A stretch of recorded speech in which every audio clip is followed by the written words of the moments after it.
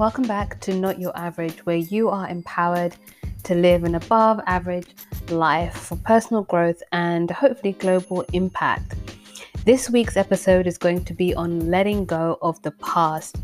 Now, last week we talked about new beginnings, and I feel like continuing in this theme of just not waiting until the new year or just specific things, but actually exploring the tools that it means to really dig deep into new beginnings. And one of those is letting go of the past, which I think is something that we can do daily and as well as monthly, yearly, every 5 to 10 years, because everyone has a past, whether it's 5 minutes ago, 5 months ago, 5 years ago. Everyone has a past and something that they may dwell on, something that may have happened, people that they may have known, places that they may have visited. So I'm just not talking about negative things. I'm also talking about the breadth of experiences that we can have. And whilst letting go of the past is easier over time, it seems, it's definitely easier said than done. And so therefore, it takes some practice. And so our brains love familiarity, and we sometimes can confuse our identity with events and people and circumstances, which is why letting go of just anything, let alone things that may have happened, also because there's that feeling of being unable to change it. And maybe having grown and gained more knowledge, you then think, well, I could have done this differently. But the idea of holding on to what should have, could have, would have been only keeps you stuck and not envisioning or building your future. So how do you let go of the past? There are many tools, there are many things, many people who can really speak to this in the personal development space, as well as psychologists. But I've come up with a few things that I think are quite practical and can really help you in your everyday life. And the first tip is acceptance. So nothing can be changed, but a lot can be learned. I'll say that again. Nothing can be changed, but a lot can be learned. And that's because with every situation, with every person, with every job, every relationship, every friendship, every city, every country, every emotion, every milestone, every positive thing, everything has a seed of wisdom, even if it's negative or positive, that you can grow from. And so accepting things doesn't mean that you condone, doesn't mean that you are, doing backflips because you're so excited about what happened or a situation or how you responded. All it does is enables you to detach, because you're not living in the present when you're focusing on the past. It helps you practice the sort of habit of detachment. And our life is made up of habits. And when you come to the point of acceptance with things that you cannot change, there's a famous prayer that says, Lord, help me, accept things, that change the things I can, but have the grace to accept the things that I cannot change. And regardless of whatever your beliefs are, I believe that's a fantastic way to look at things, because if you can do something about something that's not detrimental to both yourself and others, then do it. Take action, make changes. But if it's something that you can't do anything about, namely something that's in the past, whether it's, as I said, 5 minutes ago, 5 months ago, 5 years ago, you have to detach from that for your own mental wellness, but also because you'll be blocking what's right in front of you. You won't be able to see things clearly now in the here and the present, because you'll be seeing them through the lens of the past. But more importantly, you won't even be able to recognize anything, because you haven't come to a place of acceptance of what may have happened. The other thing is that no one gets a manual in life of how to do things perfectly based on their circumstances. So not only do we have 8 billion sort of different sets of lives going on at the moment in the world, But everyone's going to encounter different situations. Everyone's going to have different maturity levels. Everyone's going to have different upbringings. Everyone's going to be exposed to things or not exposed to things. So there's a multitude of experiences. And when you come to accept that, you understand that there are so many variables and there are so many things that impact how you live, how you view things, and ultimately your emotions. But acceptance helps you detach from your emotions. It doesn't mean that you suppress or become numb or become apathetic, which is probably worse than being somebody who feels anything, because then you feel nothing and therefore have no ability to really engage with life. But actually, when you practice acceptance, you can really understand how powerful you are over your emotions, even if it may seem that they're powerful. So if somebody, gave you a bad attitude and they were serving you somewhere, and maybe that was, 5 days ago, and it's bad enough that you're still thinking about it, when you accept that, for example, has nothing to do with you, but is about their internal posture, their things that they may be going on in their life, and you just happen to be in the firing line, not only do you detach from those emotions, but you depersonalize it. And therefore, the next time you go to somewhere where you may need to be served, whether it's food or whatever it may be, then you can treat that person as a blank slate, not through the prism of that previous experience. So not only is it emotional regulation for you, but it means that you are opening up your eyes to situations to see them clearly rather than through a skewed lens. Acceptance helps you build confidence as well, because you go, you know what? Nothing I can do about it now, but I've learned. So therefore, going forward, I can implement these things that I've observed and learned. My second point on how to let go of the past is change your environment and associations. You cannot heal and move on if you are stuck where you were wounded. Whether that's a place, person, thing, circumstance, you can't keep on, picking a scab whilst hoping that in picking it won't leave a scar. Because when you're doing that, you're just exacerbating it. So it's like you are going in for more. It's like you cooking food and it's burned. So you've been burned, but you stay in the pan, you stay in the situation, you stay there, digging in. And it's actually been proven scientifically that people tend to have a difficult time letting go of things based on the time investment that they have put into something. And that's because you don't want to sort of feel like you wasted time in your life, which is the most precious thing that we have, the most valuable thing that I think that we have, far above any riches. You don't want to feel like you've wasted that in a situation. So you kind of dig deep and go, well, I'm going to make good on my investment subconsciously. Most of us do this subconsciously. But the problem with that is that you will remain in that environment and you won't grow. The other people won't grow through your absence. And the environment won't change through you deciding to put in place necessary boundaries. But you also are pushing yourself outside of your comfort zone by changing your environment, because you're removing people and you're removing yourself, regardless of what opinions may be, because you understand that your well-being comes first. Particularly as an adult, it is your job to sort of manage your well-being and be a steward and be a gatekeeper of your well-being and be like a firewall.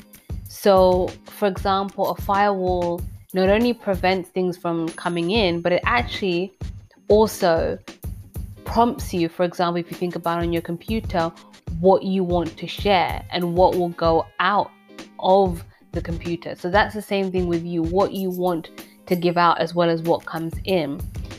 So that is something that many people may not be aware of, but you don't have to stay in situations that you've outgrown, situations that are toxic. So they may not be toxic for others, but they may be toxic for you. And you don't have to explain that to anyone. And also understand that nothing is ever wasted, because as I said in point 1, There's some things can't be changed, but there's a lot that can be learned. So if you've learned something from a situation, if you've had revelation, if you've, had a sense of epiphany about, yourself as well as others, then that's not time wasted. That's an opportunity for you to grow and expand, and also implement the lessons in your current or future interactions with people. So you can't stay in environments that are unhealthy and expect to cultivate a positive mind, positive speech, and positive mindset. You can't have people in your life who don't build it in any way. And I'm talking about in terms of the substance and the things that matters in terms of morals, value, emotional support. You can't sort of be lacking in that and then expect sort of the opposite. So again, not only does changing your environment help you manage your expectations, it really reminds me of that saying that, pain is inevitable, but suffering is optional. And I really feel that summarizes life. You may not be able to escape the pain of life, things that are outside of your control, things, which is quite a lot of things, I have to say. But what is within your control is how much you suffer. And that is something that you have the ability to dictate for yourself and the environment that you choose to be in. Remember, as there's a lot of people in this world that may not have a choice as to the environment that they allow themselves into. So if you do, that is a privilege, and that is something that you can be able to build upon and set an example to others. My third point on letting go of the past is choose your words. If you're continually speaking about something that has happened, if you're continually sharing it with your friends, no matter how frustrating, or even if you're in the right, you are going to perpetuate and continue to bring that situation to light. And so, as I said in my first point, you will be seeing yourself and others through that lens. You won't be speaking things that you want, you'll be speaking things that you don't want. So again, remind yourself that your words are creative and they are powerful, and they are things that really end up showing you your life is a reflection of those words. It may not be in its entirety, as we've seen with this panoramic. There are certain things that really no one can expect. But there's a saying that goes that life is 90% how you respond to it, and really only 10% what happens. So what happens, whilst it may be catastrophic in some instances, in other instances it could just be merely inconvenient, what you say will then be able to determine not only just to others but also to yourself. So keep in mind that your speech is not just your external speech, but it's also your internal voice. Your words will either be fuel or gasoline. Those are two different things. So you might think they're the same thing. Fuel is what empowers you to drive a car, to move things forward, to get to your destination. It's fuel that is matching that car and matching the specifications that are there. But gasoline is what you use when you want to set something on fire.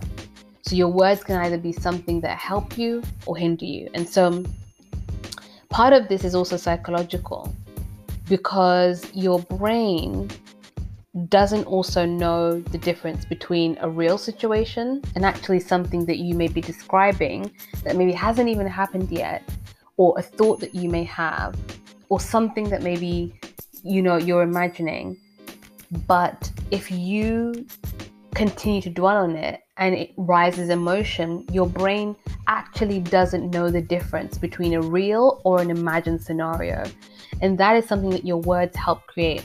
So if you're looking for more information on that, check out Dr. Joe Dispenza's work. He does crucial work in this area, and he can be able to describe it in lovely, large words and in a way that is still understandable, of exactly how our brain functions in this way and how we can cultivate our mind so that it works for us rather than against us. So again, choose your words, because when you're choosing your words, you are also forced, as I always say, to live in the present. Because if you are thinking about what you're saying or thinking about what you're thinking about, you don't actually have time to think about what's happened or to be worried about what's to come, because you are focused right here, right now. And my fourth point on letting go of the past is write down your emotions. So it's important that you stop them to being drivers, because let me just tell you, other people will do things or not do things to push a button and to see what they can get away with, or to see how far they can push a situation. Or you may have, again, things outside of your control. It could be health related, it could be work related, it could be something to do, relationally. And so what happens is that our emotions, particularly our subconscious, which is where we are said to live 95% of our responses and our reactions, our subconscious, depending on how it has been trained, depending on how you have experienced things, trauma or not, even if you've just generally sailed through life, which I don't think most people have, but in general, your emotions will try to get a reaction before you are able to pull things back and be able to respond effectively.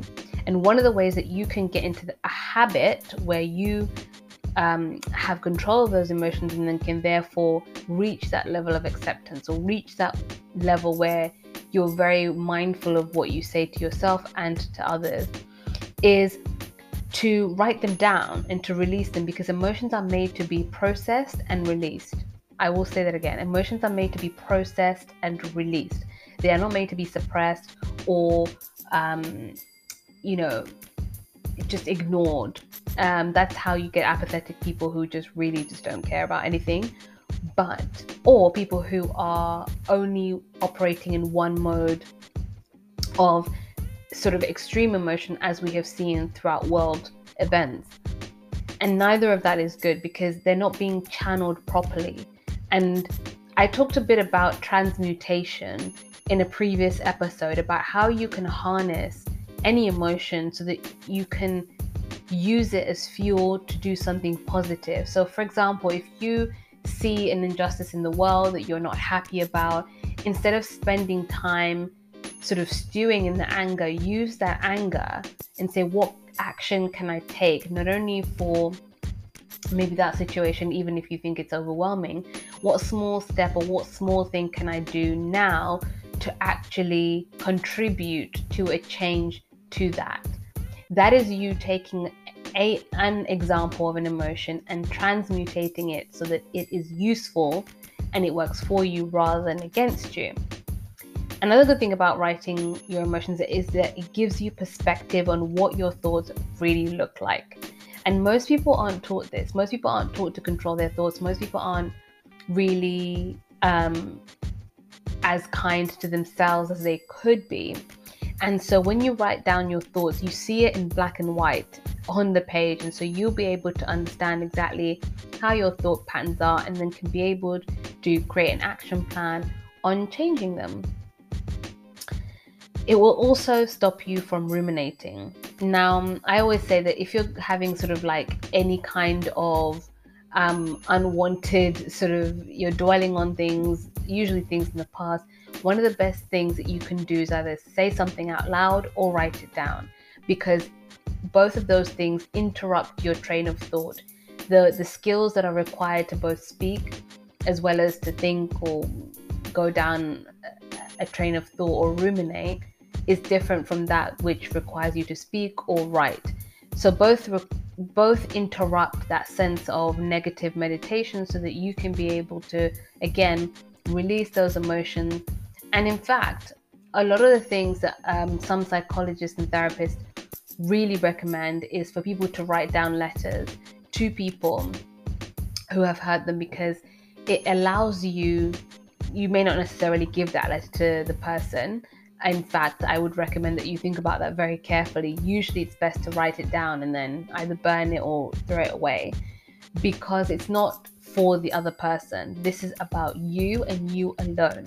This is also allowing you to live from the inside out, rather than having your emotions be at the puppet strings of other people. So in conclusion, letting go of the past may not be the easiest thing to do, and this is not to downplay anything sort of monumental that has happened to anyone who's listening to this, but the past has nothing new to say. I will say that again. The past has nothing new to say, but you have a future to create. If every day is an opportunity for you to do that. And when you learn to let go of the past, you detach from people, places, and things that hold you back or have simply had their season. Some things are not negative. Sometimes it's not a good fit. Sometimes it's time for you to literally move on to the next season of your life. And sometimes things will get uncomfortable in order to enable you to do that. And some things you just needed to move on from so that you can grow, so that you can stretch, so that you cannot stay in your comfort zone, or so that you can learn to put the appropriate boundaries, for example, with individuals who you may come into contact with. And in order to embrace new beginnings, you have to learn how to let go of the past. It doesn't mean that you condone things, as I said. It doesn't mean that you're sort of walking around like, without a care in the world. But actually, it helps you with your emotional regulation. It helps you manage your own physical health, because our body does store our emotions. And it helps you release things that are really not within your domain of control. It helps you live from the inside out. That's where we want to be. So just to recap, the things that can help you let go of the past: number 1, acceptance. Number 2, change your environment and your associations. And whilst I did talk about external things, it's also about changing your internal environment, which we can talk about in a different episode. Number 3, choose your words. And number 4, write things down. Make sure that also no one else has sight of it, because we also don't want to have a situation where you are not only apprehensive about your emotions, but you're apprehensive about, access and things like that.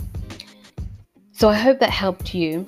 As ever, share with those in your world who you think may really benefit from a reminder of this. And, as I always say, we have so many resources right now in the world that can really help you navigate whatever it is you're navigating.